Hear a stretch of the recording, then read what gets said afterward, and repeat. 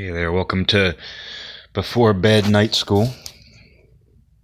Just thinking about the way that advertising just continues to try to camouflage itself. It has to keep up, it has to develop new ways of camouflaging itself. It needs to be a chameleon. And you can see this in all different types of advertising, from what you see online these days where advertising is hidden, like let's use social media as an example, where advertising is embedded into social media websites to look like posts.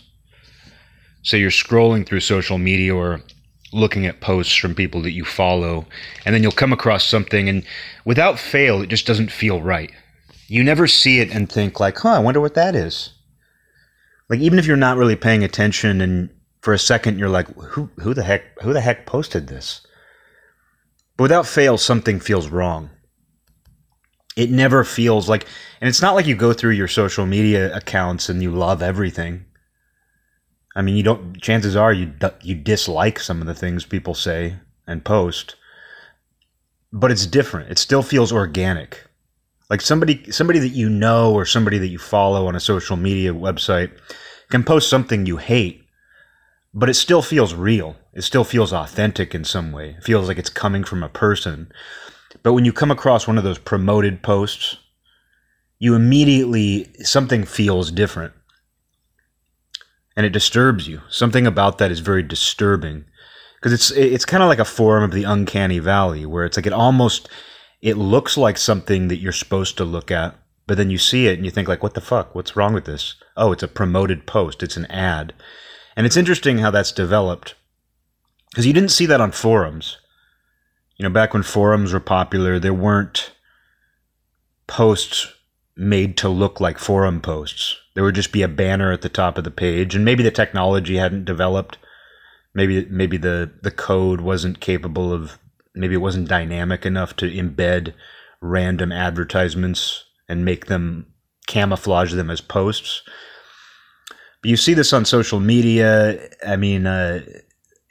You see it on the nightmare portal called Reddit, where they make something look like just another post, but it's an ad. And you feel something when you see that. It's like on a gut level, like your insides like shrink for a second when you see that. But it's not just that. It's not just technology camouflaging advertisements. It's also people. You think about a salesman. And a good salesman is somebody who convinces people that they have their best interest in mind, that they're like a friend. You look really good in this car. Oh my God, you look good in this car. This car just fits you. Oh, dude, you're going to get such a good deal on this car. I'm looking out for you. And that's just customer service in general, even outside of sales. Customer service is like, I'm going to be really nice to you and accommodating, so that you like me, so that you think I like you. And that way you'll tell people how much you love our business. You'll tell people how much you love McDonald's because the staff is so nice to you. So there's this element of camouflage to that, where it's like, I'm going to pretend that I'm somebody who has your best interests in mind. I'm going to pretend that I'm almost like your friend. And that way you'll want to buy the product. That way you'll want to recommend this place. And it's funny because, nature has that too. We see camouflage in nature. Chameleons. Turns out chameleons are real.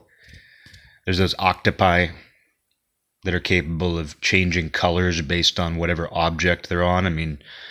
Stick bugs. It's not just predators. There's predators who use camouflage, but also prey, which is interesting. It's interesting that both predators and prey in the wild both use camouflage to their advantage. They blend in. And that's what we see with advertising, commercials, sales. It's all about blending in. But there's something disturbing about it. There is sort of an uncanny valley effect where it almost seems nice, And we've gotten so accustomed to that, like going back to the idea of salespeople or just customer service people being nice, that when they're not nice, we're offended. And I mean, nobody wants to have a salesperson be a jerk to them. Nobody wants the cashier at McDonald's to be in a bad mood. And it's one thing if it's offensive. Like, I mean, I think we've all been on, a phone call with customer service where they're actually rude to us, like the person's having a bad day or they're just a dick. But it doesn't bother me, for example, if the person isn't in a good mood. Like a couple of weeks ago, I was at the grocery store, and this local grocery store, the grocery outlet, it's gotten hit with a lot of stuff lately. Like there was a robbery there where an employee got a gun pulled on him and struck with a bottle. And then I was there the other day, and they had a sign up saying wanted for assault, and there were 4 youth, what they like to call youth. There was a surveillance photo of 4 youth. And it said wanted for assault. So there was another assault there. But when I was at that grocery store a couple weeks ago, like somebody asked one of the employees how they were doing, and they said, not good. And then when I was checking out, the guy who's normally very in a great mood, he's always the cashier when I'm there. I said, hey, how's it going? And he was like, I'm here. But, it didn't bother me that they weren't in a good mood. Like, even though at the time, like, I wasn't thinking about the fact that this place has been hit with, like, assaults and robbery, whether or not there's a reason for it, it makes no difference to me whether the person at a store or a restaurant is in a good mood. I actually feel better that people can be who they want to be and they aren't hostages to professionalism. I mean, I think there's something to be said for having the self-control and self-motivation to not be super depressed and a bummer at your job. But I also don't expect people to be fake nice like everybody's expected to be, because that's kind of what I'm talking about, which is like that fake niceness that goes along with professionalism. We know it's not real. We know that, because sometimes we do have an experience with somebody who's working somewhere, and we're like, that person seemed genuinely nice. Like they seemed to genuinely have my interests in mind, and I felt really good about that interaction. Like sometimes there are people like that. There are people who do manage to be real when they're really nice. And those are often people who do love their job. But, 9 times out of 10, it's somebody who's just expected to be that way because they want the customers to come back. They don't want the customer to complain. And we kind of expect that now. We know that that's built in. So we know that that's a rule or a guideline. So we kind of expect it. And when someone isn't that way, we're like, oh, God, I went there and it was such a bummer. The girl didn't even smile. I can't believe that I went into the store and the employee didn't even smile. People kind of expect that now. But yet when the person does smile and they act fake nice, we know it's not real too. We know it's a form of camouflage. We know that it's kind of manipulative, not on the employee's part, but just on the part of businesses, on the part of industry. The fact that that's become a standard. It's kind of how I feel about eye contact and handshakes. Where I do have a firm handshake. I'll admit that. I think I have a firm handshake. I don't think I have a weak handshake. But I don't care if somebody has a weak handshake. Because the thing is, all of those rules that are taught to people, make eye contact and give somebody a firm handshake, because that's been explained to everybody, because everybody's been taught how to do that, it doesn't actually signal character at all. The idea is that, when you do that, you signal that you have character. And maybe some people are impressed by that, but that's been taught so much that it's not authentic. It doesn't actually show any character. It's a trick, and that's what all this stuff is. It's a trick. And it's funny to me, though, because going back to just the idea of advertising, whether it's an internet ad, whether it's a TV commercial, or even print, what's interesting about it, though, is it's always people are always, it's always catching up to people. It's always behind in the race. And when people become aware of it, they don't like it. And that's the interesting thing about the idea of embedding advertisements in social media feeds the idea of camouflaging advertisements online to look like posts, I think that actually gives people a much worse experience. I mean, I know it does. And it used to be, banners were very obvious. Internet ads were banners, little sidebars. They were obvious. They weren't hidden. Maybe sometimes it would be a link. Sometimes like a link on the page would actually take you to something that's being promoted or advertised. But for the most part, it was kind of like online ads were in their own little territory. And yeah, there used to be pop-ups, which they got rid of. Oh my God, pop-ups are destroying my computer. You think about the grief that people got, the grief that pop-ups used to give people. That's a different era for sure. A completely different era. But I was even just thinking about things like, this is kind of on a different note. But the other day, I think I was talking about this. I think I might have talked about this, with Facebook like pages and things like that. Where it's like there was this era where like people got very into self-promotion. I think I already covered that, so I don't need to go into it. But we kind of caught up to that and we were like, oh, this is no longer tolerable. It's no longer tolerable for other human beings that we know to constantly promote their shit to us. And so as a result, people have to find new ways to do that, because there's always people behind this. And it's important to remember that. It's easy to forget that like somebody made the decision to do this. Like when you see advertisements embedded into your social media news feed, a human being made the decision to do that. It's easy to forget that. It's easy to forget that, like, not just the programmers, some rogue programmer didn't just decide to do that. There were probably extensive meetings. And then one company saw another company do it, and they were like, that's a great idea. Advertisers will love it. But thinking about TV advertisements in particular, at some point, I don't know when it happened. It might have been earlier on than I realized, but at some point they decided that, commercials have to be funny. Commercials have to be funny. And so much of them revolve around somebody doing something embarrassing, somebody doing something humiliating. If you have even a tiny amount of pattern recognition ability, that all TV commercials now that utilize that idea of humiliation, it's always a white male having a tantrum, behaving in an extremely embarrassing way.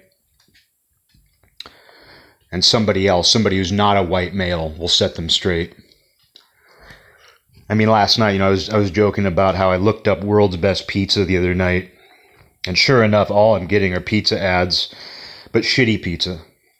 Like, I looked up World's Best Pizza, and I'm not getting ads for great pizza. I'm getting ads for Little Caesars, Pizza Hut, Domino's. And I think that's because there's so many companies trying to sell that. Like, even watching TV, so many commercials are for pizza. Like, I'm still getting ads for Australian Duster trench coats. Like, a month ago, I looked up, when I was reading about Columbine, I was curious what the origins were of those trench coats that have almost like the awning on the shoulders. They almost have that it's almost like a little tiny cape that goes around the shoulders, and it's called a duster. A duster? And I guess that's an Australian invention. I guess those trench coats came from Australia. They're called Australian Dusters. Australian Dusters. So I just looked it up. I don't even remember what I learned about it. I don't even know what I learned, but and that tells you everything. That I just looked it up once. I looked up Australian Dusters and I read a blurb about them. And I'm still, like last night, today, I'm still getting ads for Australian Duster trench coats. But there aren't that many companies trying to sell you Duster trench coats. Whereas looking at pizza the other night, there's so many damn companies that sell pizza that now I'm just getting nothing but pizza ads. And last night I got one for Little Caesars, and it was camouflaged as if it was a social media post, but it was a promoted post for Little Caesars. And of course, it was like a white man walks into a Little Caesars, and he has a tantrum because they don't have what he wants. And then it's a black woman behind the counter who, very, very professional and dignified, explains to him that he can still get the deal that he wants. And so he stops having the tantrum and he's like, oh, great, oh, yay. Because that's the formula. It's a rule. It's a rule of advertising. And if you have even a basic level of pattern recognition, you can see it's not just the whole diversity in advertising thing. There's a very, like any commercial that involves somebody doing something embarrassing or humiliating, there's a rule in advertising where it has to be a white man because they believe in punching up. And if you told somebody that, what's funny about that is if you were to tell somebody that who has a certain social or political agenda, they'd be like, that's not true. Advertising isn't just all humiliating white men. You're racist. You're paranoid. You're crazy. But if they were to actually sit there and watch a football game with you, for example, they would see that any commercial that involves a person doing anything embarrassing, which is a lot of advertising now. At some point, a decision was made that we're going to try to sell things to people by making somebody look really stupid. And then we're going to have what used to be called the straight man, but it could be anybody now. But we're going to have a straight man who sets them straight. And the formula is the rule, and this is a rule because this is done deliberately. It's not just random that commercials involve the humiliation of white men. It's a very deliberate decision, and the idea is that they're punching up. It's like, oh, white men are the oppressors; they're the people in power. And and honestly, if they had a commercial where, just thinking about that Little Caesars commercial, where if you had a black woman walk into that Little Caesars and have a tantrum because they don't have the deal that she wanted, and a white man was behind the counter and calmly explained to her that she can still get the deal, people would be in an uproar. So they partially do it just out of safety because they know that there's going to be a much harsher response. They know they can get away with the way they're doing it, but there's a lot more to it. And it's not the same thing as just diversity in advertising, although it runs into that, of course, but it's a little different. But if you were to tell somebody that, but even normal people are aware of it. Like my mom was a Democrat who voted for Hillary Clinton, and even she would watch TV all the time, every night, and she would comment on it. She's like, have you ever noticed how TV commercials are doing this? And I was like, oh, I've noticed. And the thing is, and too, if you were to bring that up to somebody, they'd be like, "Oh, you're offended, huh? You're upset, huh?" And it's like, no, I'm not offended or upset. I'm just aware of what they're doing. I'm observant, and it's enough of a pattern that you can just sit down and watch TV or just even internet advertisements if they're videos, and see that that's what they're playing off of. And it's not even just humiliation. There's commercials where white men get physically assaulted. Like there's commercials when you're watching football where it's often like a white dad, and he's generally doing something stupid or embarrassing or dangerous or gross. And it'll be like a white dad doing something, and then a football player comes in and tackles him or throws him. There's a couple commercials like that where he's actually physically assaulted for being stupid. The white dad is physically assaulted by some professional football player who's doing a cameo on this commercial where he'll run and tackle him, or he'll pick him up and throw him. Another one, there was a yoga commercial. It was cartoon characters. It was these cartoon characters doing yoga, and it was a white man and two women. And one of them, of course, was not white. I think one of them was a white woman. And one of them farts. Because I don't even know what the commercial was for. It was probably for some sort of odor control or something involving odor. And it's a cartoon, and there's three people doing yoga, and one of them's a white man, and one of them farts. Can you guess which one it is? Can you guess which one does the gross thing? I bet you can. But somebody would deny that that's even happening. They would probably, if they're not already aware of it and they have a social or political agenda counter to that, they would be like, it's not even happening. You're crazy. And then if they actually sat though and watched TV for, just a half hour, they would see that, oh yeah, that is a pattern. But then they would say, because this is how this process plays out, then they would say, well, it's actually a good thing because it's punching up. And my take is like, why humiliate anybody at all? Why, beyond, if you getting away from, the race and gender aspect of it, why is so much advertising based around the idea that somebody has to be humiliated or embarrassed at all?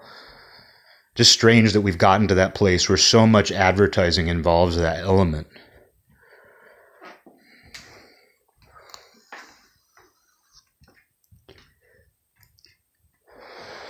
But that falls into that category of you shouldn't be noticing that. You're wrong for noticing that. You're in the wrong if you notice that pattern. If you are capable of recognizing that pattern, you're the one with the problem.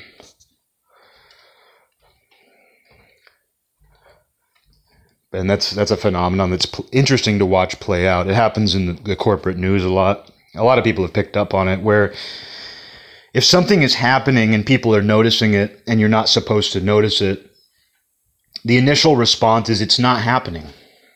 That thing that you're noticing is not happening.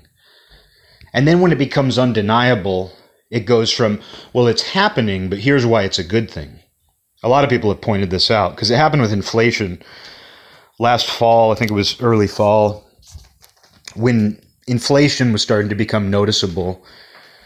There were some editorials in large corporate newspapers that said, inflation isn't happening, because people were starting to notice it and point it out. So they launched this campaign of inflation, it's not actually happening.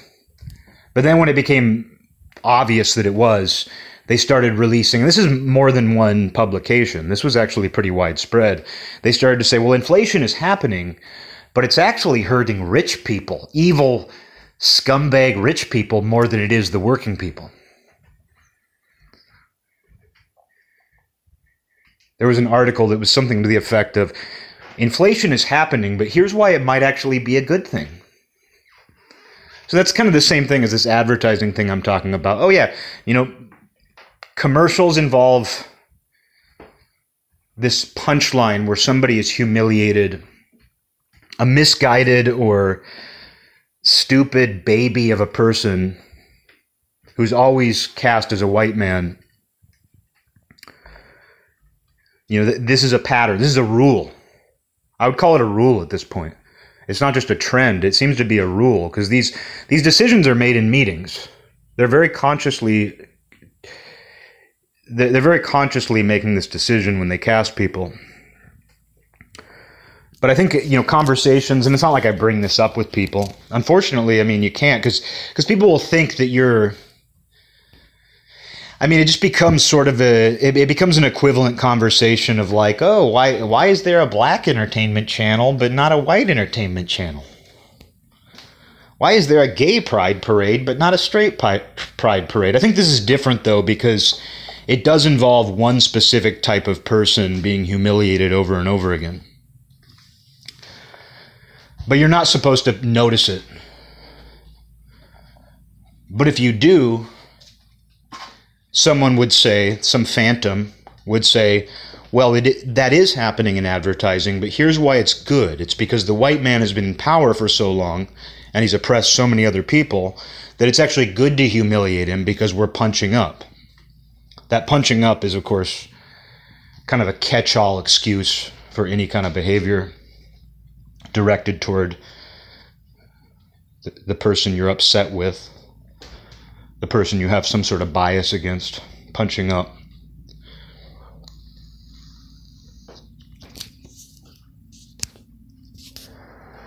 But anyway, I don't have too much more to say on that. It's just something that's very noticeable. That's all.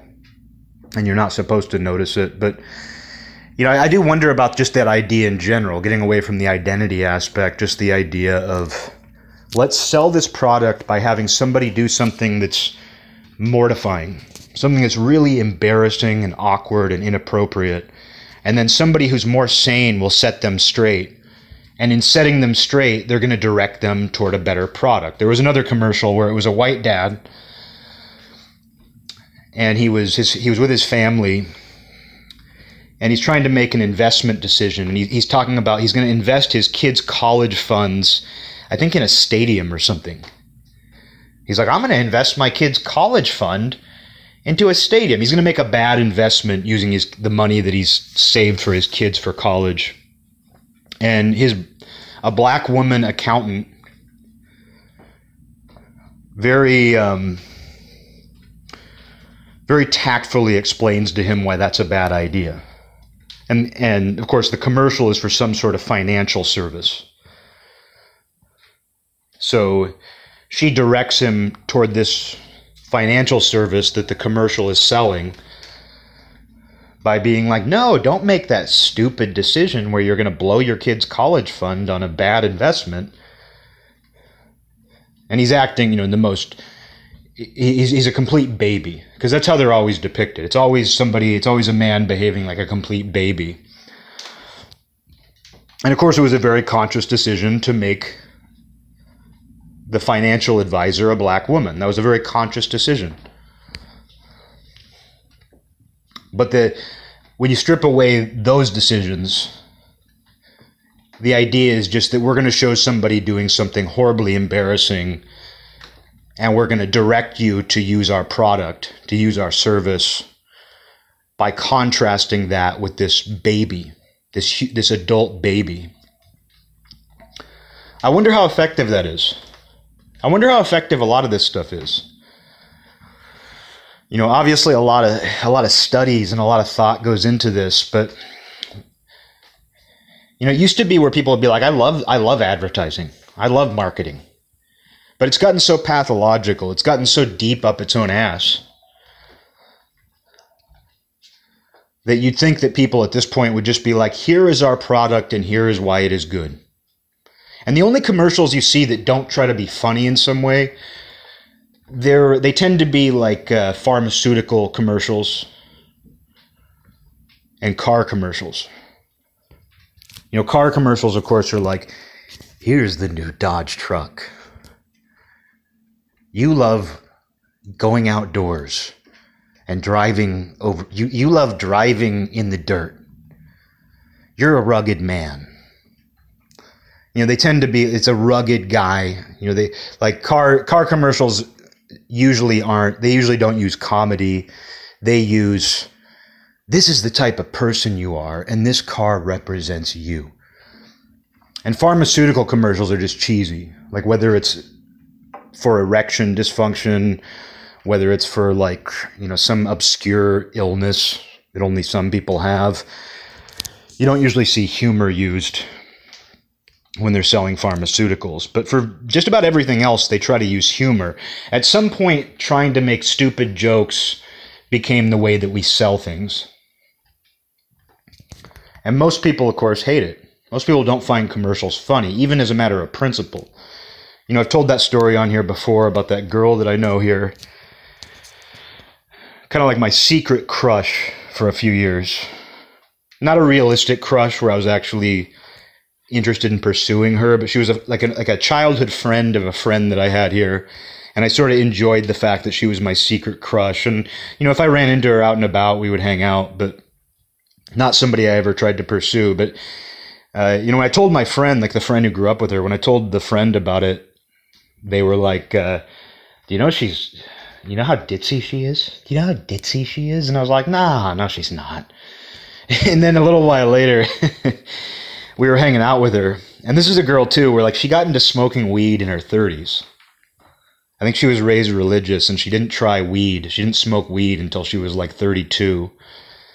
And then she just fell right into it and wanted to smoke weed all the time. So every time I would see her, at a bar or anything, she'd always be like, let's go out into the alley and smoke weed. And so we were doing that. We were smoking weed, and then she was like, have you guys seen the backseat driver commercials? No, sorry, no, not commercials. She said, have you seen the backseat driver videos? Oh my God, they're funny. And keep in mind, I loved this girl. I loved this girl. She was funny. She was fun. But we were just like, no, we don't know what you're talking about. The backseat driver videos, I don't know. And she was like, she lived up the street, so she was like, let's go to my house and watch them. And so we went to her house and we were stoned and drunk, and she has like one of those TVs that's hooked up to a computer. Pretty much all TVs, I guess now. But she starts playing us, she queues up these videos and starts playing them for us, and like within 10 seconds, something doesn't feel right. Kind of that same feeling I'm talking about, like you're scrolling through social media and you see a post and you go, something feels wrong about this in my stomach. Something feels wrong. Oh, it's an ad. That's how it felt like 10 seconds into this video. Maybe not even 10 seconds. And my friend turns to me and goes, she looks at me, like our mutual friend. She turns to me and she's like, is this a commercial? And the girl that we were hanging out with who was showing us these videos goes, I guess. And sure enough, she brought us to her house, like talking up these videos. Oh, the backseat driver video. You got to see this. Oh my God, they're the funniest videos. She took us to her house just to show us these commercials. They were commercials for a rental car company. And there were a few of them. And the joke is that like people go to rent these cars and there's a guy already in the back seat just hanging out. Where are we going? Like someone rents a car from this rental. Like I think the joke is that most rental car companies, this is what happens at some rental car companies. You rent the car and you get it and there's a guy in the back seat. That was the joke. But it was a freaking commercial for a rental car company. And this girl, like, what's so interesting about it is it made no difference to her. Like, it made no difference to her that these commercials, that these videos were commercials. Like, it made no difference to her that she thought the funniest videos in the world were these actual commercials for a company. And they felt like commercials. It's not like it was just something that happened to be really funny that had an ad tacked onto the end. The whole thing it felt like you were watching TV and it was any other commercial with a stupid joke. And when my friend turned to me and she just said, are these commercials? Like, we couldn't believe it. We couldn't believe that, like, one, she thought this was so funny. And she thought it was funny enough to bring us to her house just to show us this. And then, like, my mind flashed to that friend being like, well, she's a huge ditz, right? And I was like, no, she's not. It didn't make any difference. But that was what's so amazing about this girl. And I don't know her very well. But what was so amazing about her is, like, what a pure vision of the world. That, like, she just saw these commercials somewhere.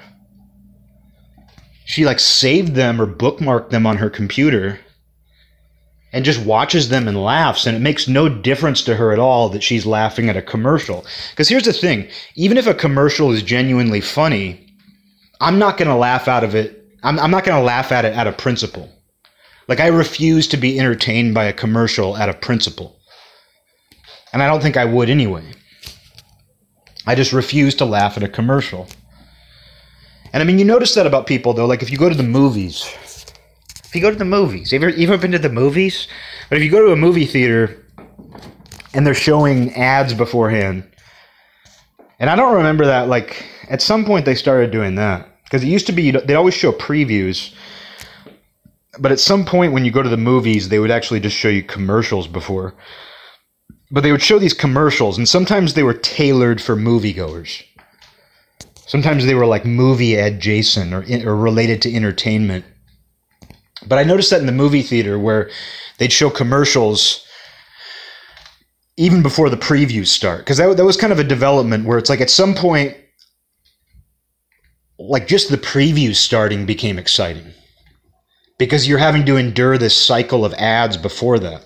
And then so when the lights dim for the previews, you're like, oh God, yes. Oh yes, the previews. Commercials for movies are better than these freaking ads that they've been showing for the last half hour. But there's always like people, and it's often women, who laugh at those. Like, you'll be in a theater full of people, and there's always some like middle-aged woman who cackles at a commercial in the theater. You're like, ha ha ha. You're like, whoa.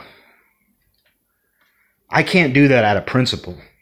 Doesn't make me better or worse than anybody. I just can't do it. It's a gut feeling that just says, you cannot laugh at that. So this girl, this sort of acquaintance of mine, showing us these commercials, actually asking us to go to her house just to watch these, I was like, she exists in a state of purity. And she's not stupid. Like, I hung out with her enough to know she's not a stupid person. But she just has this pure vision of the world where it made no difference to her that this was a commercial. But at some point, commercials decided, like, we're going to try to be clever and funny all the time. But it's never going to actually be clever or funny. Like, it's always kind of catching up. And, and speaking of, like, advertising camouflaging itself, another thing that I've noticed with internet advertisements is they're able to catch up much quicker. Because it used to be that if you're watching TV commercials, they might use slang that is like 2 or 3 years out of date or more. Like by the time a commercial got, like in years past, like in the 90s and early 2000s, pretty much up until the last 5-10 years, up until social media took over and production got faster, it used to be that you would be watching commercials and it would be like riffing on an idea that was popular 5 years earlier, or at least a few years.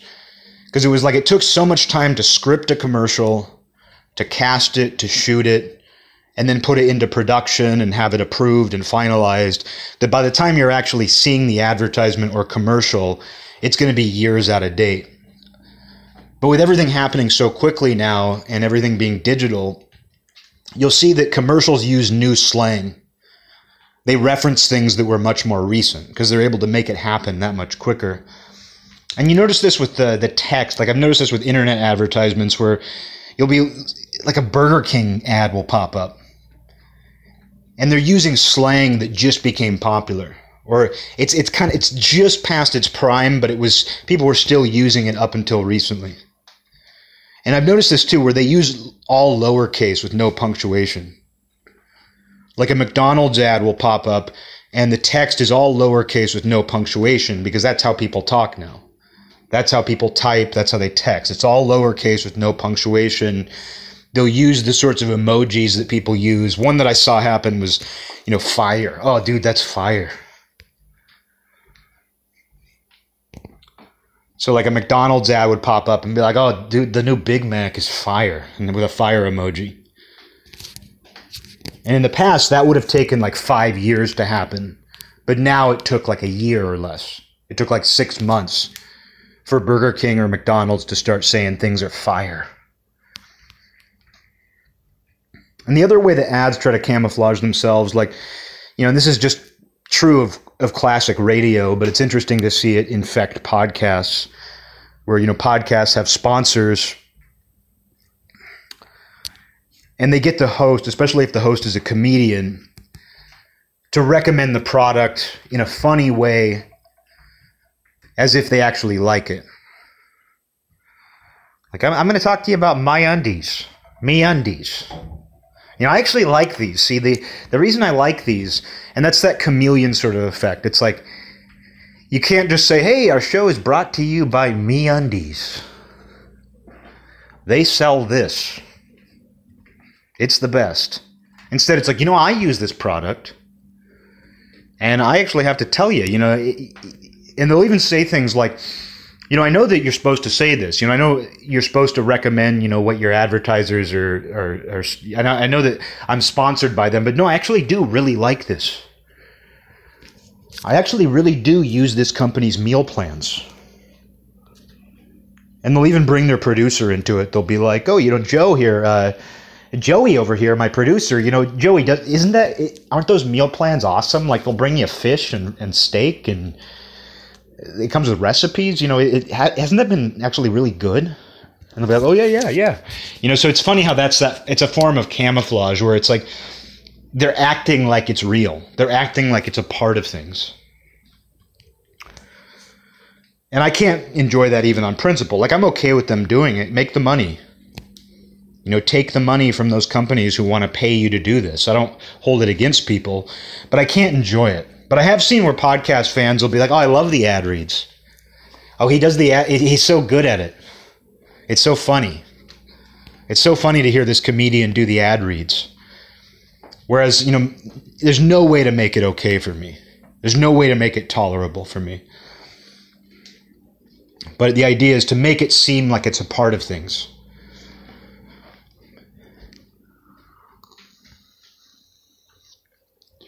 But still, it's always keeping up. And it's always trying to keep up, but it's always just a few steps behind. Even in the digital age, advertising, marketing, it's always a few steps behind. It can never be truly organic. It can never be truly current because it's not authentic. It's not real.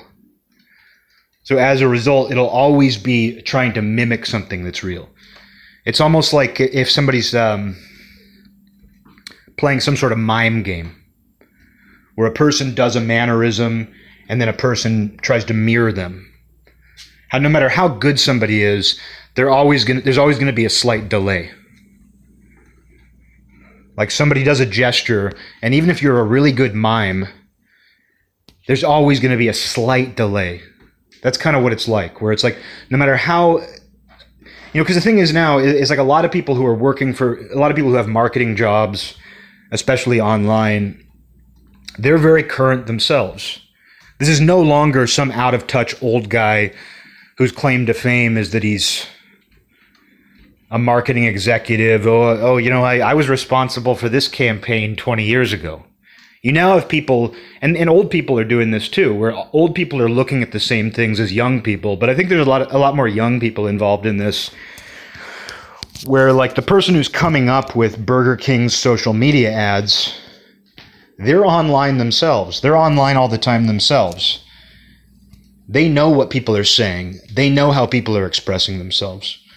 And I thought it was very interesting when I started to notice that these companies were using all lowercase without punctuation, because some sort of poll came out a couple years ago that said like Generation Zome says that they feel put off when somebody uses periods. If somebody ends their text message in a period, they feel like it has too serious of a tone. This is something that actually came out. I understand it. Like if you message a friend a question, if you send a text message to a friend with a question and they respond with yes, with a period at the end, or yeah, period, you kind of read that and you kind of go, that's firm.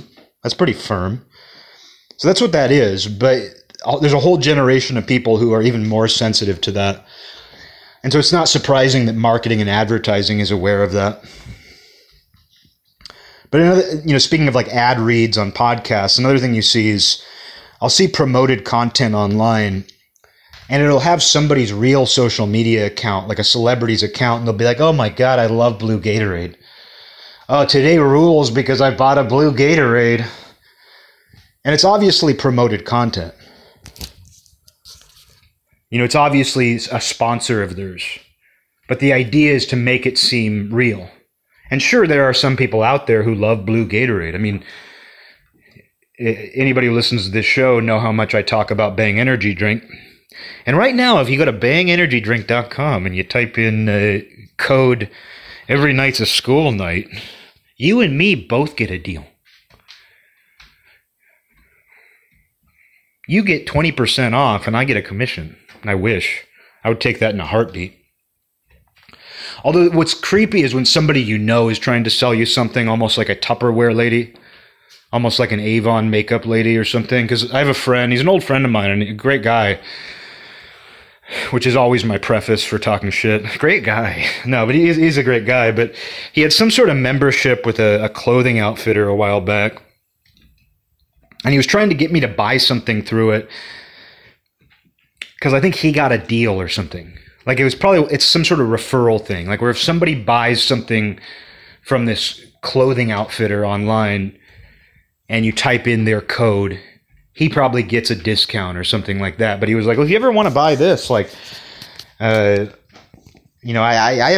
recently got a membership with them and, they have this, this, and this. And I was like, I don't need that. I was like, I don't need that. I'm not in the market for that. I'm not looking for hiking boots. And then he kind of tried to push it, which is so funny. He tried to push it a little bit. Where he was like, yeah, but, this stuff is really good. And, you might need it, in 3 months. And, we could go do this. And I was like, no. No. I'm not looking for hiking boots. I'm not looking for any of that. I'm not looking to spend any money on anything right now. It was because it wasn't like we were having a conversation where I was like, oh yeah, you know what? I'm looking for hiking boots. Hey, you know what? I'm looking for a North Face jacket. It'd be one thing if I brought it up. Like if I was like, hey, I think I might go buy a North Face jacket. I think I might go buy some hiking boots. And he was like, oh, well, I have this membership with this and you get a discount and I get a deal. He just brought it up kind of out of nowhere. And then he kind of kept pushing it like he was trying to sell me Tupperware. And I just had to be like, I'm not looking for that. At no point in this conversation did I ever say that I'm looking for that. That's always weird when somebody starts doing that to you. It's like, don't you realize that I'm actually not looking for that? I expressed no level of interest in purchasing anything like that. I don't need it. And that's the funny thing about this stuff, especially getting into the idea of representation. I was talking a while back about the fat mannequins at Target, how a year or two ago I went to Target and I noticed that I had heard rumors. I had heard about the arrival of fat mannequins into our society. I wasn't opposed to it. Who am I to oppose it? Who am I to say there shouldn't be fat mannequins? Fat mannequins. Who am I to say there shouldn't be something like that? But I was surprised because I hadn't been to Target in a while, and at least at my local Target, like some overwhelming number of the mannequins were fat. Most of the mannequins that I saw were fat, and I was shocked because I was like, oh yeah, they can't stop themselves now. You can't stop this. Like in that meeting of managers at Target, you can't be the person who says, we have enough fat mannequins on the floor. Let the fat mannequins hit the floor. You can't be that person. It's like being the first person to stop clapping. There was that Vice documentary about North Korea where Kim Jong-il died. And it showed this footage of all these North Korean people on their hands and knees screaming and crying in front of a statue of Kim Jong-il because he had just died. Except they weren't really screaming and crying. It was all fucking fake. And I don't blame them because the thing is, the first person to stop screaming and crying is going to be suspicious. Somebody's going to keep tabs on them. They're going to report them. Hey, I couldn't help but notice that Kim, I guess I'm talking about Kim Jong-il, but there's a lot of people named Kim there.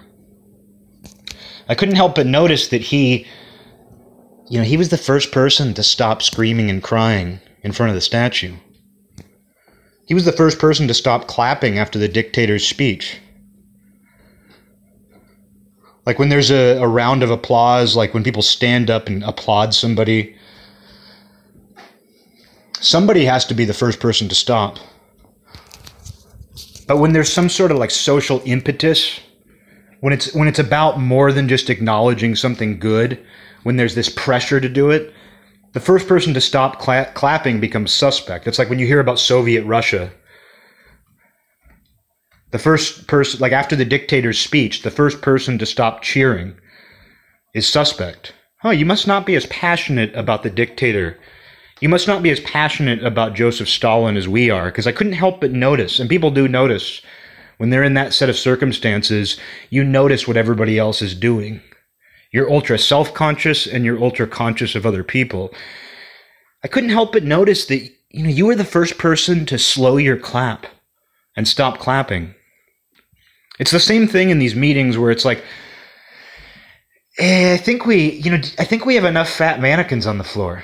You become suspect in that situation. Oh, so you have a problem with fat mannequins. You have a problem with fat people. No, I just couldn't help but notice that 75% of our mannequins on the floor are fat now. I think that's a little bit much. Oh, is it? Oh, is it, huh? But when things become pathological like that, who puts the brakes on? You can't put the brakes on without being suspicious in some way. I'm fine with fat mannequins. But when most of the mannequins on the floor are fat, how do you stop that from continuing? How do you stop that process? And that's sort of our society in a nutshell right now. It's like with the diversity mandates in entertainment. You say, oh yeah, maybe it's a little bit much that a movie came out where Anne Boleyn is played by a black woman the same month that Macbeth is played by a black man. Maybe it's a bit much that every single movie has to be this way. Oh, so you got a problem with black people in lead roles. Oh, so you got a problem with... Oh, I can't help but notice that you were the first person to stop clapping. But when society gets into this, when it builds up into this pathological momentum where it's like, this is the rule. I couldn't help but notice that you noticed that TV commercials often rely on a punchline where a white man is humiliated by non-white people or women or some combination. I couldn't help but notice that you noticed that. How do you pump the brakes on that without making people target you as if your issue with it is some different form of pathology rather than just saying, hey, this is very forced and might actually have a net negative result. It certainly makes quality suffer. I think about a meeting at a job I had where our clients had paid memberships and they would build an online profile to market themselves. And we had a meeting about it. And a young woman who, honestly, this wasn't like her at all, which is why it stuck out to me. Out of everybody that worked there, she was like one of the least concerned with these types of things, which actually kind of speaks more. Like that actually speaks volumes that she, the most unlikely person, said this. But when people would make these accounts, they would pay for their membership and then they would have a profile to make. And like every website that has a profile, you have a generic image before you upload your profile photo. And the generic image was exactly what you imagine it was. It was a vector silhouette of a humanoid person, like a bald humanoid with no decoration, no features, as sexless and generic as you can possibly imagine. Just a silhouette of a human being, a humanoid shape. But this coworker of mine in the meeting said, I think that it's a little too masculine. I think that the generic blank upload your profile template is a little too masculine. But there's nothing you could do to make it less masculine without making it overtly feminine. Like there's nothing you could do. I understand that it's bald. Because it's bald, you're going to tend to associate it more with a man. But what are you going to do? If you give it short hair, it's going to look more like a man. If you give it the silhouette of long hair, people are going to think it's a woman. So there's nothing you can do to make it more of a generic humanoid shape. It might as well be an alien. We all know what I'm talking about. Just a generic template. And nobody who logs in is going to look at that and say, I just paid for my membership and I'm creating my profile. I think that this generic template is a little too masculine. No, the only thing they're going to be thinking about is, I better upload my own photo. Because after all, I am trying to market me. But what was interesting about it is just that this person thought about that at all. And it was somebody who you wouldn't expect to say that. And this is like 2016. But it was someone you wouldn't expect to suggest that. And a couple of us said something. We were like, but the problem is that like we're being paid to be there. That took time. That took money. And this girl, like the young woman, like she's the type of person where like she runs a side business where she deals with like Trumpsfeld supporters and like she's really non-judgmental politically. She's not hyper politically conscious. She's not as consumed by all these social issues. So it was that much more telling that she felt the need to say that because there's an expectation to suggest that. But that ate up time. And actually, I'm not going to say that really that example really took much away from what we were doing. But there's so many meetings and discussions that are like that. And it takes away from the quality.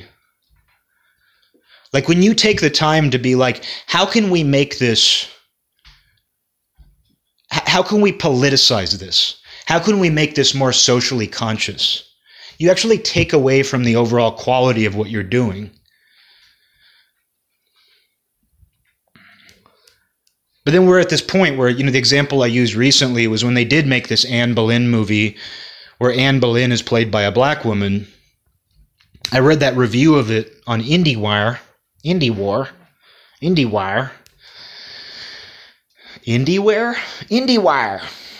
I read this review of it where a young woman on IndieWire reviewed it, and she said it sucked. She was like, it's really not good. But it was an excellent casting decision to have the black woman.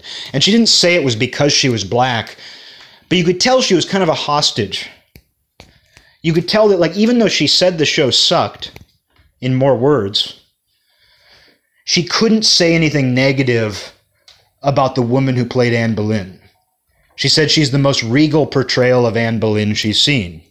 Maybe the woman did a great job. I'm not even trying to take anything away from the actress who played Anne Boleyn. I haven't seen it. But you can read between the lines and tell what's going on, where it's like she was bashing this, but she couldn't be the first one to stop clapping.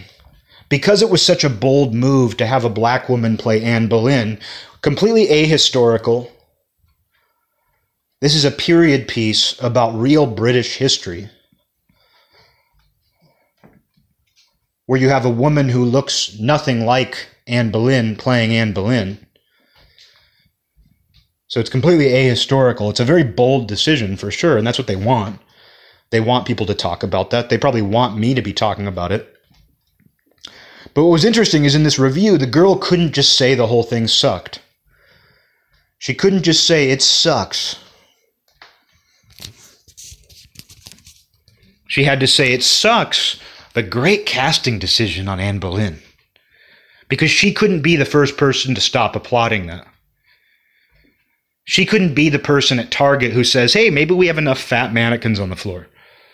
Maybe we have enough fat mannequins out there. Because people are going to say, oh, it's interesting that you have a problem with the number of fat mannequins out there.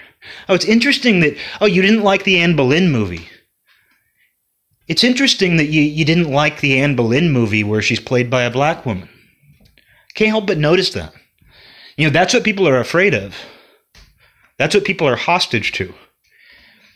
But like I said about that before, like, who's the audience for that?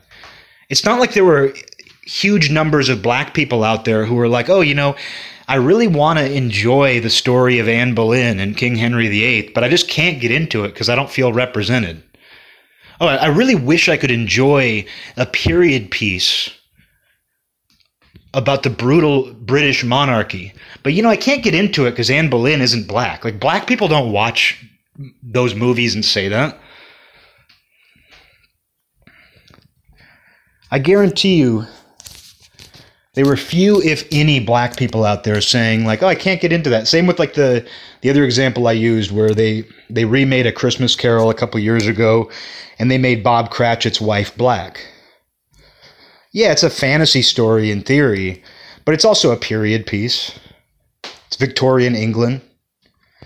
And I guarantee you there weren't droves of black people out there who were like, hey, you know what? Like, I sure wish that I was represented in A Christmas Carol. Because the audience is not black people when they're doing that. The audience is white people who feel good when they see that. Oh, look, I can check that box off. And I feel the same way about fat mannequins. Because back when I was a fat boy for 20 years, I never once cared what mannequins looked like. I knew that mannequins were in better shape than I was. But I never looked at mannequins and thought, I guess I can't buy those clothes. I didn't go to the Bon Marché and say, I guess I can't buy those clothes because the mannequin's in great shape and I'm fat. I never once thought that. If I liked the clothes, I would go through the rack and look for something in my size. But it didn't make any difference to me whether I felt represented by the mannequin. Fat mannequins aren't for fat people. Fat mannequins are for people who aren't fat to feel good about themselves. Hey, look, we're doing something good. But really, they're trying to sell you something. The idea isn't to make fat people feel better. The idea is that maybe if we make the mannequins fat, they'll want to give us money for stuff they don't really need that's probably overpriced. Same thing with a lot of these diversity quotas, especially in advertising and movies. It's pandering to certain people, but once again, the audience isn't even those people. The audience is often other people who want to feel good about themselves. People who aren't that identity, who don't identify with that, just want to feel good about themselves. But even if you look at it from, hey, maybe we can sell this to that type of person. Is being represented such a good thing? Is being represented in advertising such a good thing? I understand if not being represented goes hand in hand with some kind of marginalization. I understand if you're oppressed, how not being represented at all might feel kind of shitty. But that's not where things are at right now. Things are so pathological, they're so far gone, and nobody has hit the brakes. And the motive isn't an organic and genuine one. In the same way that when I see an advertisement, when I see a commercial that's trying to be funny, I refuse to laugh at it. Because it's offensive to me that it thinks it can sell its product to me with some stupid, clever joke that's not even funny. Or when I'm scrolling through social media and I see a paid promoted post, I refuse to look at it at a principle once I realize what it is. Because on a gut level, it makes my stomach clench up. It makes my skin crawl to see it. I feel the same way anytime I'm being pandered to also. Like if advertising is trying to pander to me, I don't go, oh, gee, I feel represented. That makes me want to buy that. I think that's offensive that you think you can pander to me in that way in order to get my money. And there's a good chance it's something I don't need too.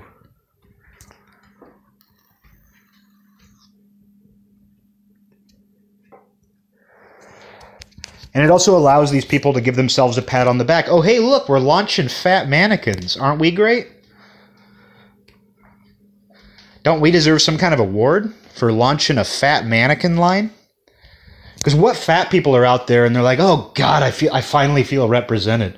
Because yeah, we have a fat population. Maybe it's actually a better representation of our population that we have a lot of fat mannequins. Maybe it's more accurate. Is that what we want though? I mean, I've even seen where there's some examples of fat superheroes now. Not a ton of them.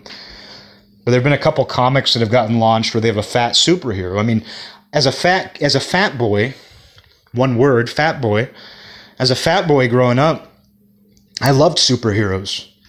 But I never wanted to see a fat superhero. It wasn't all about, like, my ego wasn't so invested in it that I was like, that's me.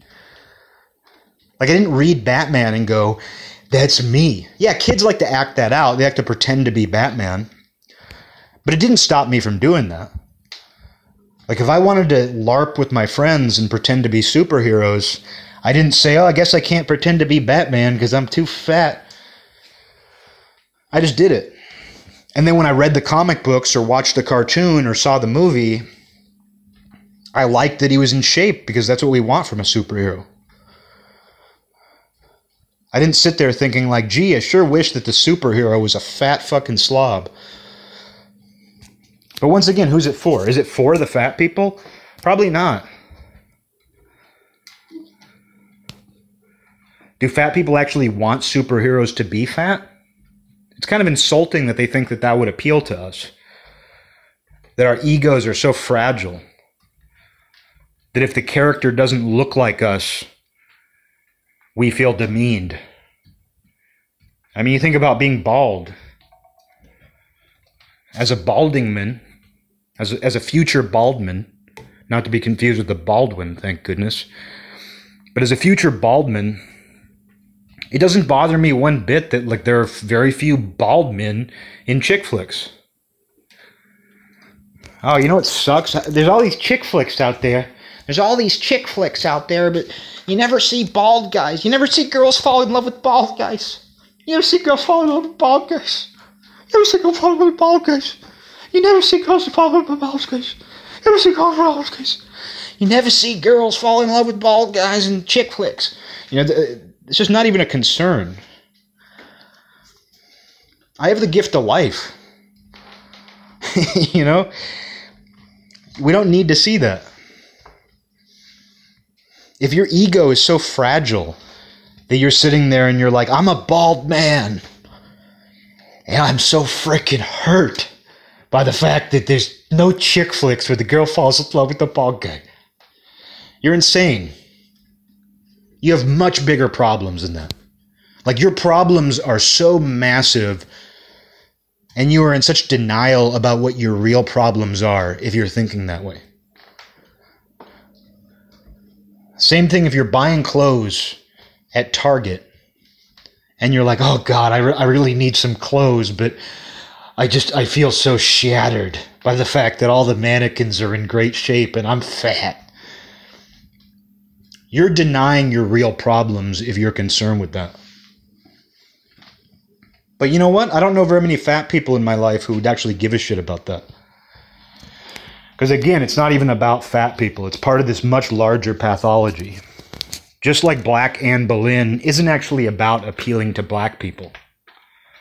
There are things that real black people want from our society, from entertainment. I don't think it's wanting Anne Boleyn to be black. The same month that Macbeth is black. The same month that XYZ, ABCD, every single show is doing that same thing. I just don't think that's the case. So who's it for? Well, I don't even think we know. I think, as they say, they've lost the plot. It's so far gone.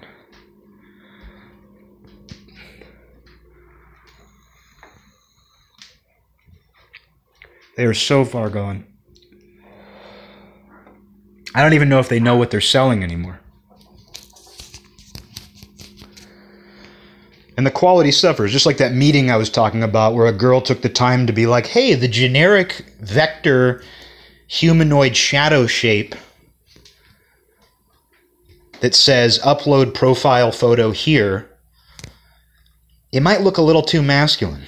Even though it's the most generic, sexless, androgynous shape you could possibly imagine, we had to take the time to discuss that for a few minutes.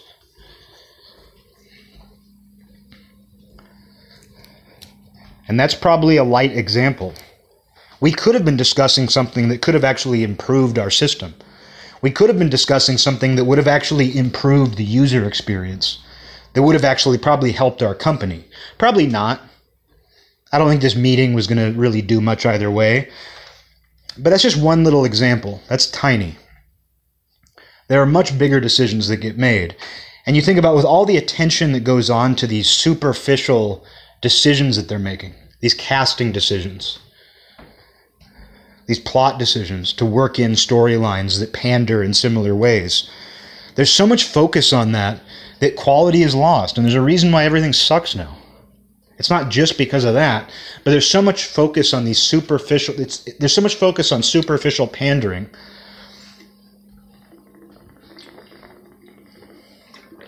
You see it with video games.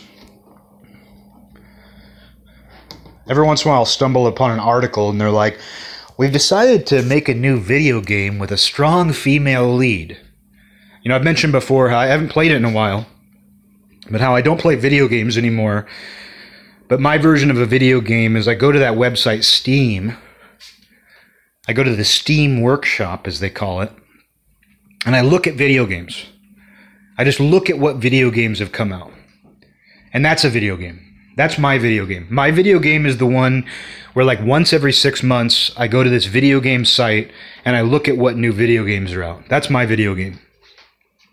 But one of the categories, like one of the genre tags, is female lead. And it's so funny to me. And you see it too in the way that video games are marketed now, where they'll be like, we're coming out with a new video game with a strong female lead. It's revolutionary. Because the genre is so male-centric that we're coming out with a strong female lead. You ever heard of Final Fantasy VI? My all-time favorite game. Like, it came out when I was a kid, and I was a macho kid. I loved football. I loved guns and weapons. I loved drawing superheroes covered in blood. I was into macho music, rock and metal. I liked pro wrestling. Pretty much I loved action movies. Everything I was into as a kid was macho in some way. But you know what? Final Fantasy VI came out, and I played it, and I loved it. It's my favorite video game ever. It was called Final Fantasy III at the time, because they changed the name of it for America. But in reality, in Japan, it was Final Fantasy VI. But I loved that game. And you know what? It's not just one female lead. It's two. The game is split into two. The first half of the game, the main character is one woman. The second half of the game, it's another woman. I never once thought about it. Even though everything I was into was very masculine and macho, the story and the gameplay was so good that I never once sat there and had to reconcile that. I never sat down while I was playing Final Fantasy III and said to myself, oh, you know what? I don't know. This is a really good game, but I'm feeling kind of gay. I'm feeling kind of gay because I'm playing not just as one female lead, I'm playing as two. Feeling kind of gay. I never once thought that because it was so dang good. I knew other people who loved it too, and even my nerdy friends. Even my friends who were nerds, who were way more into video games and everything, they loved it too, but they were nerds who liked masculine stuff. They were generally into like knights with swords and shoot 'em up games. But you know what? They played Final Fantasy VI, aka 3, and they loved it. And we never once had a conversation where it was like, I don't know, so you really like that game, huh? Well, you might be kind of gay.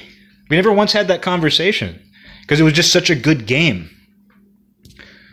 Super Metroid. I never played Super Metroid, but it was all over magazines.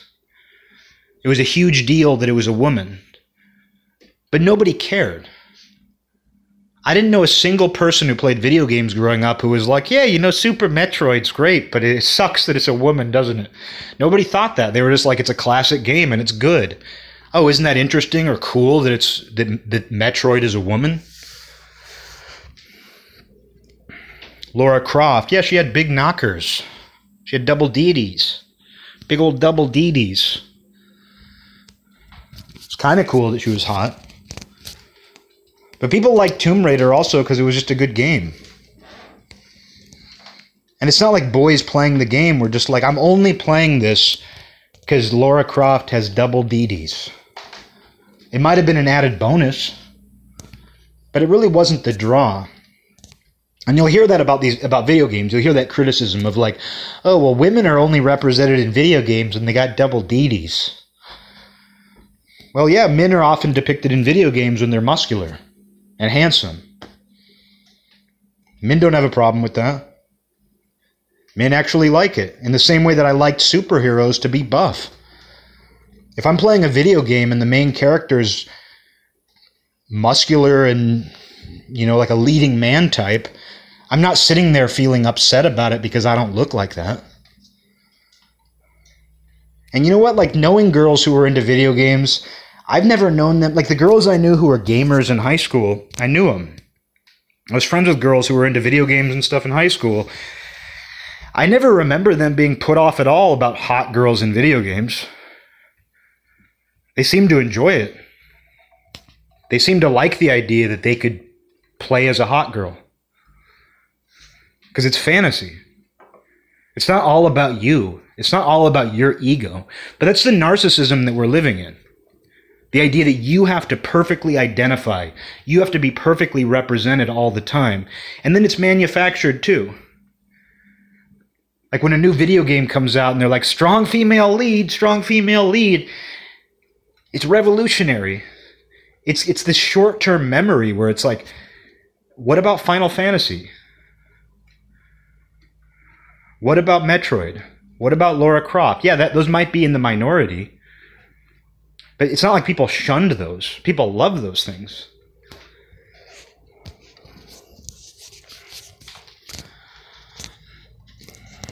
And the reason why there aren't a lot of fat characters in games is because most games are about doing something active. Like Lara Croft jumping off of cliffs and swinging from ropes while shooting her guns. A fat person can't do that. Lara Croft is in shape for a reason, because she does in-shape people things. It should be obvious, right?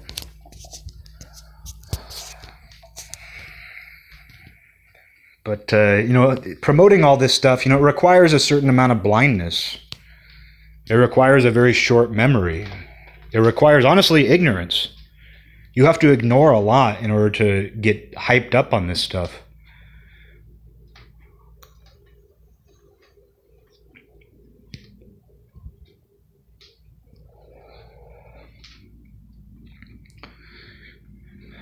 And, I don't know, it's just how it is. It's just how it is.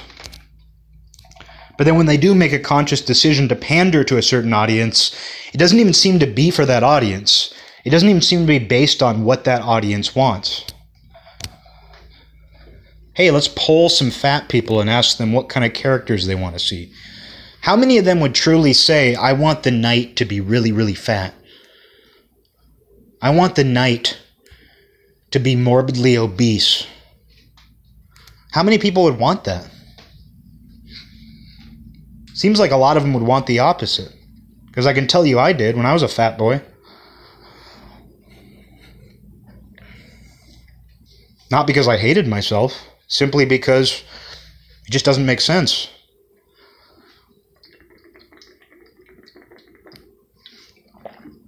But who's going to be the first person to stop clapping?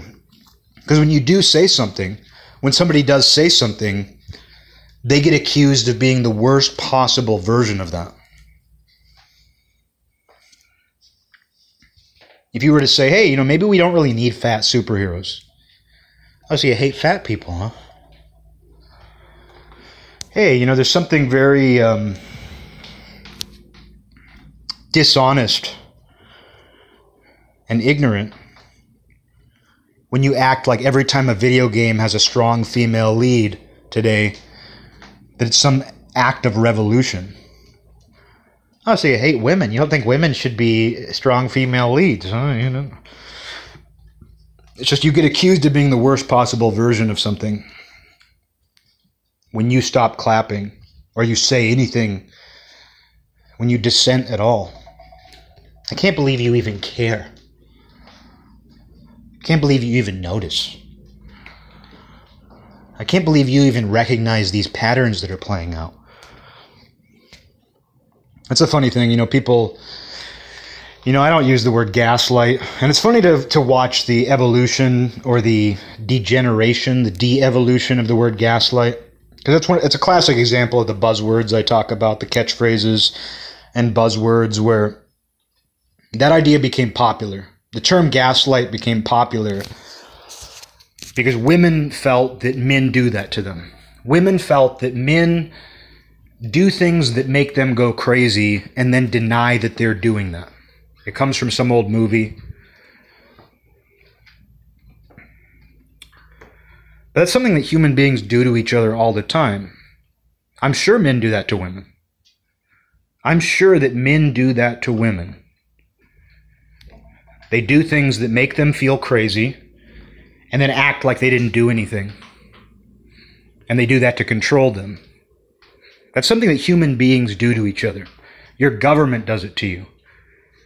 The corporate media does that to you. Men do that to men. Your boss does that to you, no matter who you are. No matter who you are, your boss, quote unquote, gaslights you. I'm not doing anything to make your life tougher. What do you mean? Oh, it's kind of weird that, your morale has dropped. I had a boss do that to me.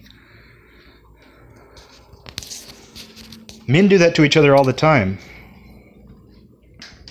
Every institution does that to the people, one way or another.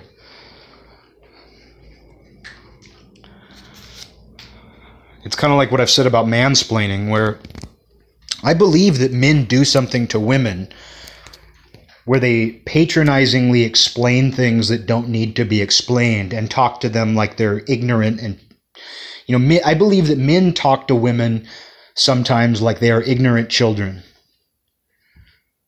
Even when a woman has a certain amount of expertise in something, I know that men talk down to them and act like they know more. Have you ever seen how men talk to each other? Have you ever been a man in a conversation with other men? Men, quote unquote, mansplain to each other all the frickin' time. I don't know where people got this idea that men just treat each other with respect, like equals all the time. Men are constantly explaining things to each other as if the other person is an idiot. They're constantly talking down to each other. There isn't some brotherhood between men. You think that men have some secret club where they get together and they're like, we're going to talk as total equals. Men are constantly jabbing each other. They're constantly trying to get over each other.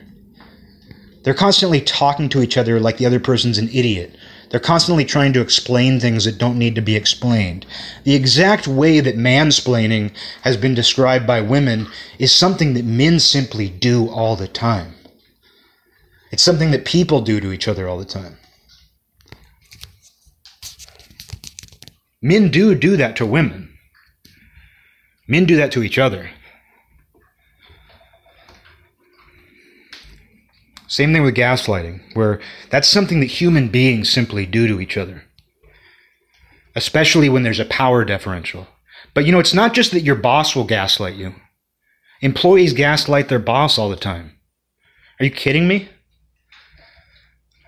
Employees gaslight their boss all the time. But, it's funny because, that's the problem with these buzzwords and catchphrases is that, remember when we just called that lying? Remember, instead of calling everything gaslighting, remember when we just called it lying? Lying to each other about something? I'm not fucking with you. I didn't do that.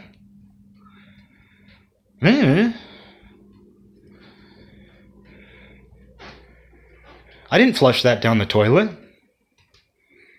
I don't know why the toilet got clogged. Your boss gives an announcement. Employees need to stop flushing paper towels down the toilets. Somebody does it. The boss is like, somebody flushed paper towels down the toilets. Who did it? Nobody's going to come forward, and if somebody's confronted, they're going to deny it. They're going to gaslight their boss. But remember when we just called that lying? That's the problem with these catchphrases and buzzwords is they end up replacing the basic idea. It's like what I said about cringe. Oh, that's so cringeworthy, dude. Oh, dude, that's cringe, man. Remember when we just called that embarrassing? Remember just the idea of embarrassment and humiliation?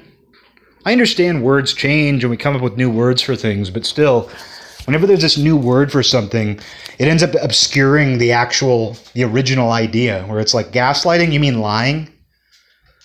There might be a highly specific situation where using a term like gaslighting makes sense, but for the most part, people use it just to refer to lying. And the problem with that, too, is you hear it more often now. Like, gaslighting is an idea that it kind of started with feminists and the left to describe an experience that they felt they had with men, where men talk down to them and explain things that don't need to be explained, where they behave patronizingly. But you see a lot now where conservatives use it. Because this happens a lot. This is why you should be very careful when you introduce a concept into a public conversation. Because you see this all the time where conservatives now obnoxiously will go, the left is the one, they're the ones gaslighting us. Oh my God, the left was always complaining about gaslighting, and look what they're gaslighting us. We're the ones being gaslighted. It's like fake news, where fake news was originally used by the left. Hillary Clinton, it was when Trumpsfeld, if you remember, the first month that Trumpsfeld got elected, fake news was a leftist phrase. It was a Democrat phrase. Fake news is what they were referring to, like this Russian disinformation. They were like, oh, Russian disinformation bots spread fake news, and that's how Trumpsfeld got elected. That was what Democrats were saying. That's where that phrase comes from, if you actually have a memory. But you know what? Trumpsfeld said, hey, you know what? I'm going to turn that back around on them. And I bet there's a lot of people who think that he came up with it. They're like, oh, that's just some stupid Trumpsfeld thing. No, Trumpsfeld took that from Hillary Clinton supporters. But that's what happens when you introduce a phrase into the public conversation. You start calling things fake news. Well, your enemy is going to go, oh, hey, I can use that too. And your enemy might actually use it way more and take ownership of it. Same thing with gaslighting, where it's like now conservatives are constantly to the point where I'm just like, God, shut the fuck up. I see it all the time. I see conservative pundits all the time say, they're gaslighting us now. And I'm like, don't use it at all. Don't use it. It's funny though. You gotta laugh. Sorry. But we lose language, you know, and that's what happens too when we come up with a catchphrase or a buzzword, and I've talked about this before, this sort of accordion effect of buzzwords and catchphrases, where the reason why a buzzword or a catchphrase becomes so popular is because it simplifies an idea that takes a paragraph to explain. Normally you'd be like, hey, there's this phenomenon where men talk down to women in a very patronizing way without actually listening to the woman. And they'll explain something that she actually knows something about and act like she doesn't, because men see women as infantile children who know nothing. That's called mansplaining. Oh, yeah, that's a word for it. That's a thing. Oh, that's a thing. So then people are like, oh, I have a word to use that simplifies, it distills that idea down into one word so that I don't have to write an essay every time I want to talk about that phenomenon. But then people start just using that buzzword. They start just using mansplaining. Every time a man says something that they don't like, every time you have an awkward conversation with a man, you say, oh, I just got mansplained to. Pretty soon, and the idea is so attractive and exciting because now you have a word for it. I have a new thing I can use. It's like learning a new chord on guitar. I better use it now. I better find, you end up ruining a good song because you're like, I better use that new chord that I have. I better use that new word. So you start looking for opportunities to use it. So the definition actually becomes blown out to where the definition of that buzzword becomes it gets stretched out. And it no longer has its meaning. It's the accordion effect, where it's like you push the accordion in, you simplify the idea, and you have one word to describe it. And then you have to pull it back out again if you want it to be relevant. But the problem with buzzwords and catchphrases is they quickly lose their relevance.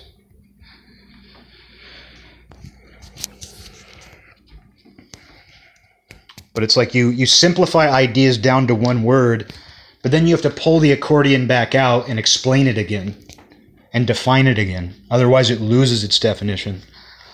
And you start using it just as a catchphrase for every interaction you have with somebody you don't like.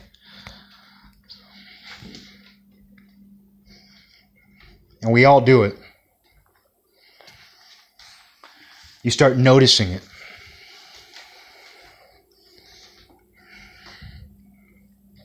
But we've strayed from the topic of advertising.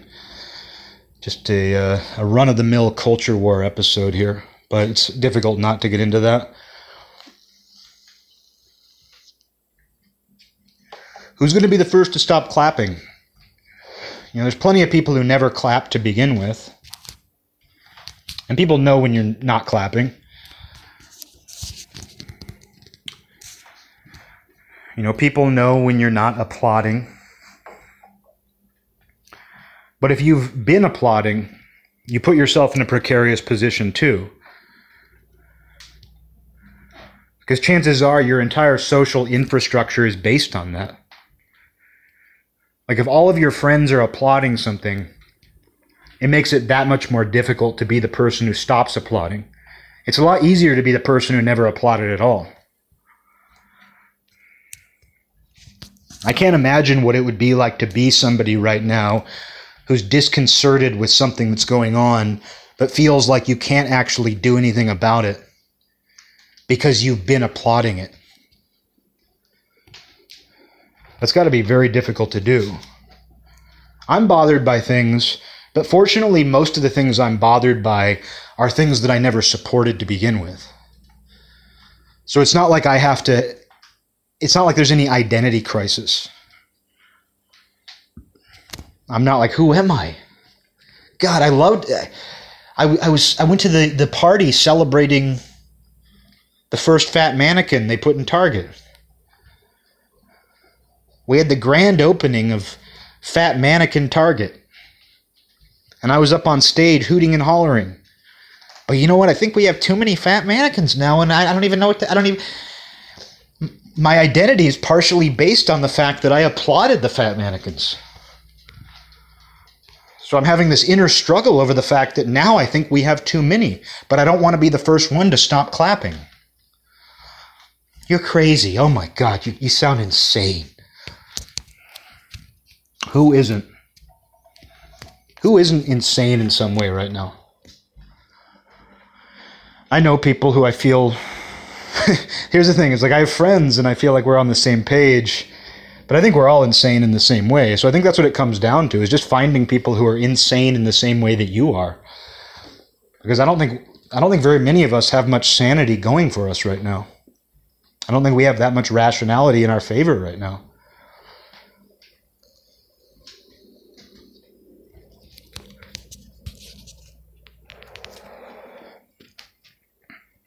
I mean, while I'm just on the culture war stuff, I mentioned like a month or two ago how last summer Disney made an announcement that they're no longer going to be calling Boba Fett's ship the Slave One. Or they didn't make an announcement. Like what they did is I think they released like a new Boba Fett toy. The things I pay attention to, man. I told you I'm insane. But Disney released a new Boba Fett toy and the name of his ship had been changed because his ship was always the Slave One. Boba Fett's ship was always the Slave One, but they released a new toy where it wasn't called the Slave One, and we all know why. We all know why Disney suddenly changed the names that doesn't have the word slave in it. But they just made an announcement that they officially changed it. They did a soft change where they just released a new toy without the name, but Disney made an official announcement that Boba Fett's ship is no longer called the Slave One. And that's just pathological. The fictional Star Wars universe has slavery. Back in the day when I used to read expanded universe novels about Star Wars, there are stories that, the backstory of Chewbacca is that he was a slave who Han Solo freed. So Chewbacca is indebted to him. Wookiees have a debt where if you save a Wookiee's life, he's indebted to you. That was the backstory. Star Wars has slavery. For whatever reason, Boba Fett, who we have to remember was a bad guy. I think they've kind of retconned. I don't know. I haven't kept up, but Boba Fett was originally a bad guy. And his ship was called the Slave One. For whatever reason. It doesn't even need a context. Who knows why it was called the Slave One? It's a cool name for a ship. That's a cool name for a bad guy's ship. Slave One. But we live in this world now where like even the word slave in a fictional universe is too much. It's too much to bear. Slavery is part of our story. It's part of the history of humanity. It's part of the horror. But you got to change it.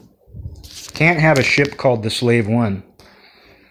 It's pathological. And you can't give pushback on that. If you say, hey, maybe they shouldn't have changed that. Well, you're the first one who stopped clapping. And worse, you're pushing back on it. Oh, so it sounds like maybe you want black people to feel bad when they watch Star Wars. Oh, so you don't think they should have changed the name of Boba Fett's ship, huh? I guess you want black people to be really upset when they watch Star Wars. Even though the name of the ship is never mentioned in any stories. Like, it's something that you can only know if you basically do research on Star Wars or buy a toy.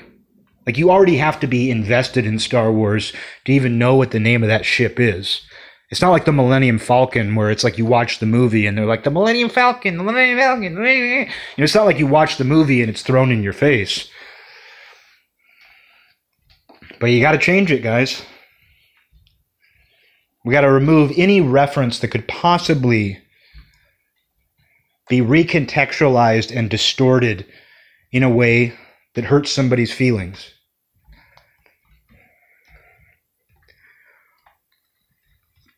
But as I've said before, at this point I just encourage it. It's not like I'm not invested. I'm observant. I have an opinion, but I'm not invested. Destroy it. Change everything at this point. Change everything in Star Wars. Change everything. Redo everything. Change every name. Find the worst possible explanation for why things are the way they are, and change it. Make everything the same color gray. Mix all the paints together. Just make this kind of flat gray color over everything. Just do it. Why not? We don't need Star Wars to be relevant anymore. We don't need these things to be... We don't even need these things.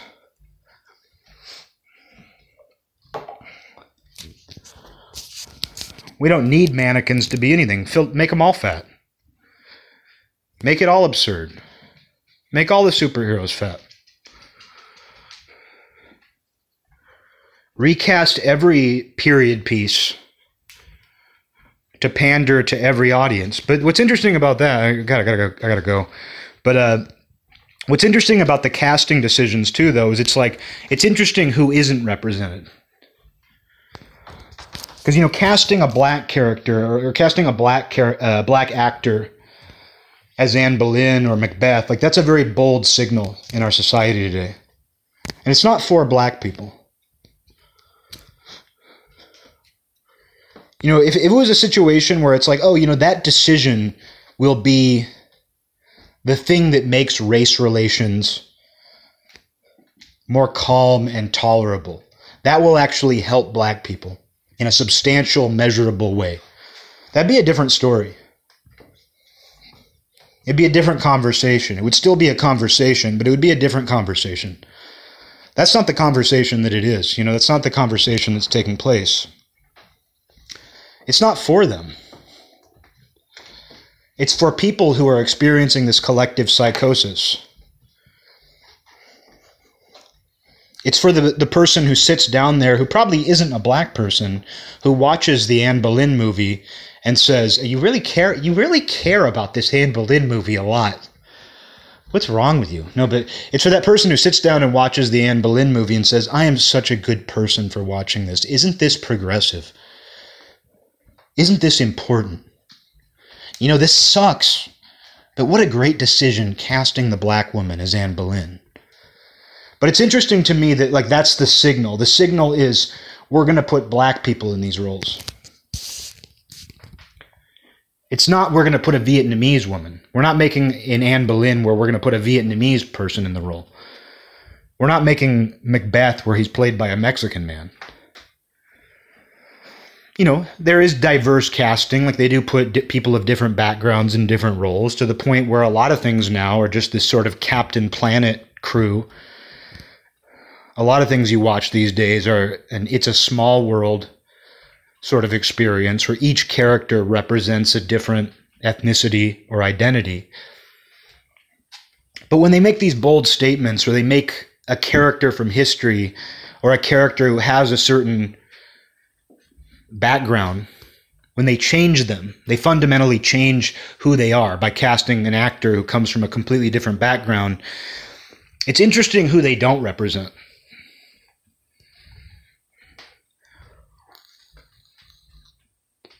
Like with England in mind, if you're making an English period piece about Anne Boleyn and King Henry VIII, why didn't they make it an Indian woman? We all know the history of India and England. Why wouldn't they make that decision? But that's not the signal.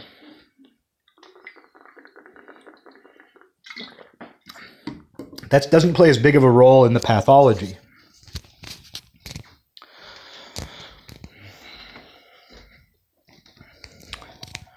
So it's not like it's coming from a blank slate where it's like we simply need every group to be represented in every possible role.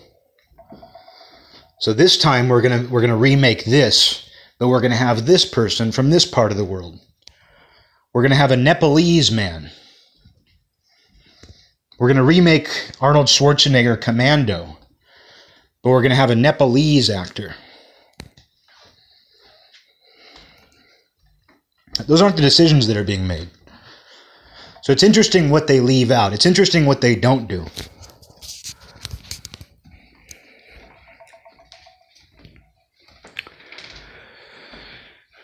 And what's funny about it, though, is going back to the idea of camouflage, chameleons. They want to act like this is genuine. They want to act like all these decisions are genuine. They're hoping that you don't notice what they're trying to sell you or what they're trying to do. I think in this case, what they're trying to signal. Because they're selling themselves. It's not necessarily that they're trying to sell you a specific product. They're selling themselves. They're saying, hey, look at me. I'm cool. Don't you think I'm cool? Don't you think we're cool? They might want you to go see it. But they're also trying to say, hey, the people who made this are cool. But you end up with that same feeling.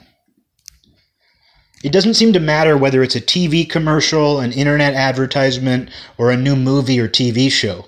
You end up with this same feeling in your gut. You end up saying, this doesn't feel real.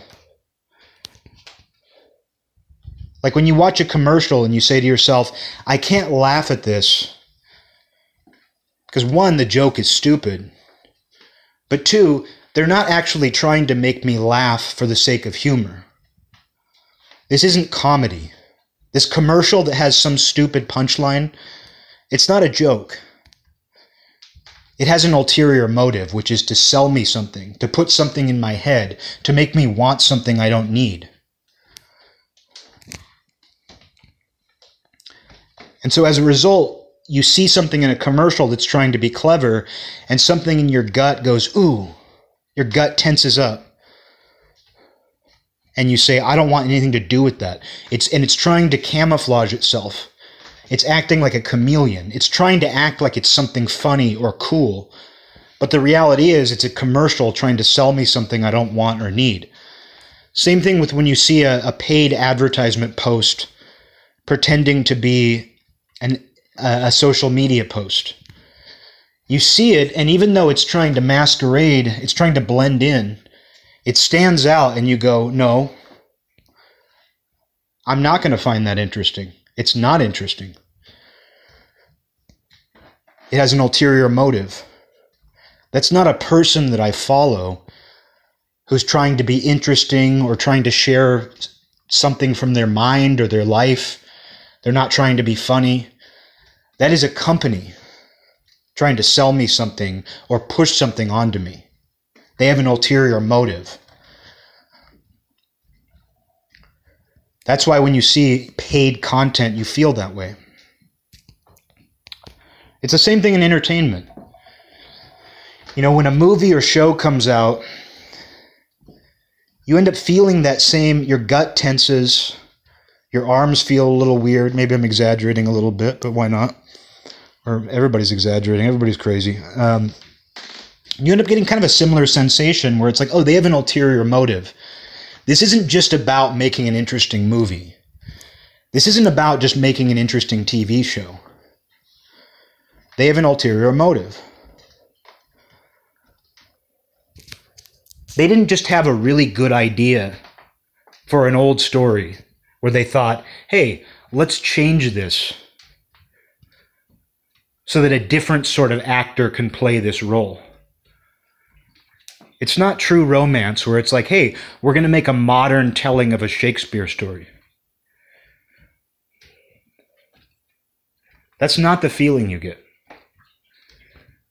It's not story focused. It's not coming from a pure place.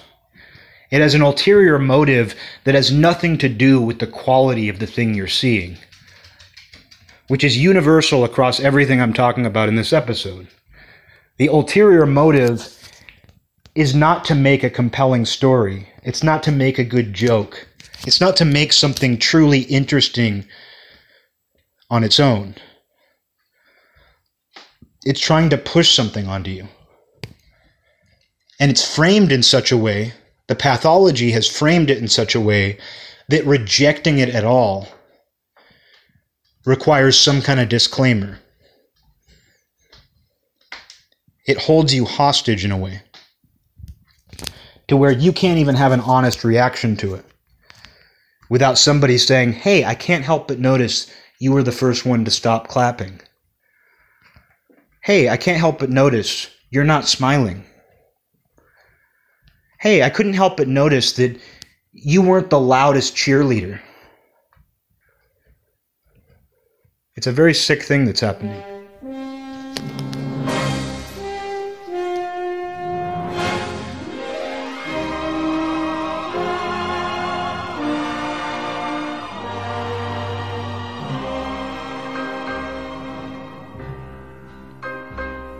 This land is mine. God gave this land to me. This brave, this golden land to me. And when the morning sun reveals her hills and plains, I see a land where children can run free.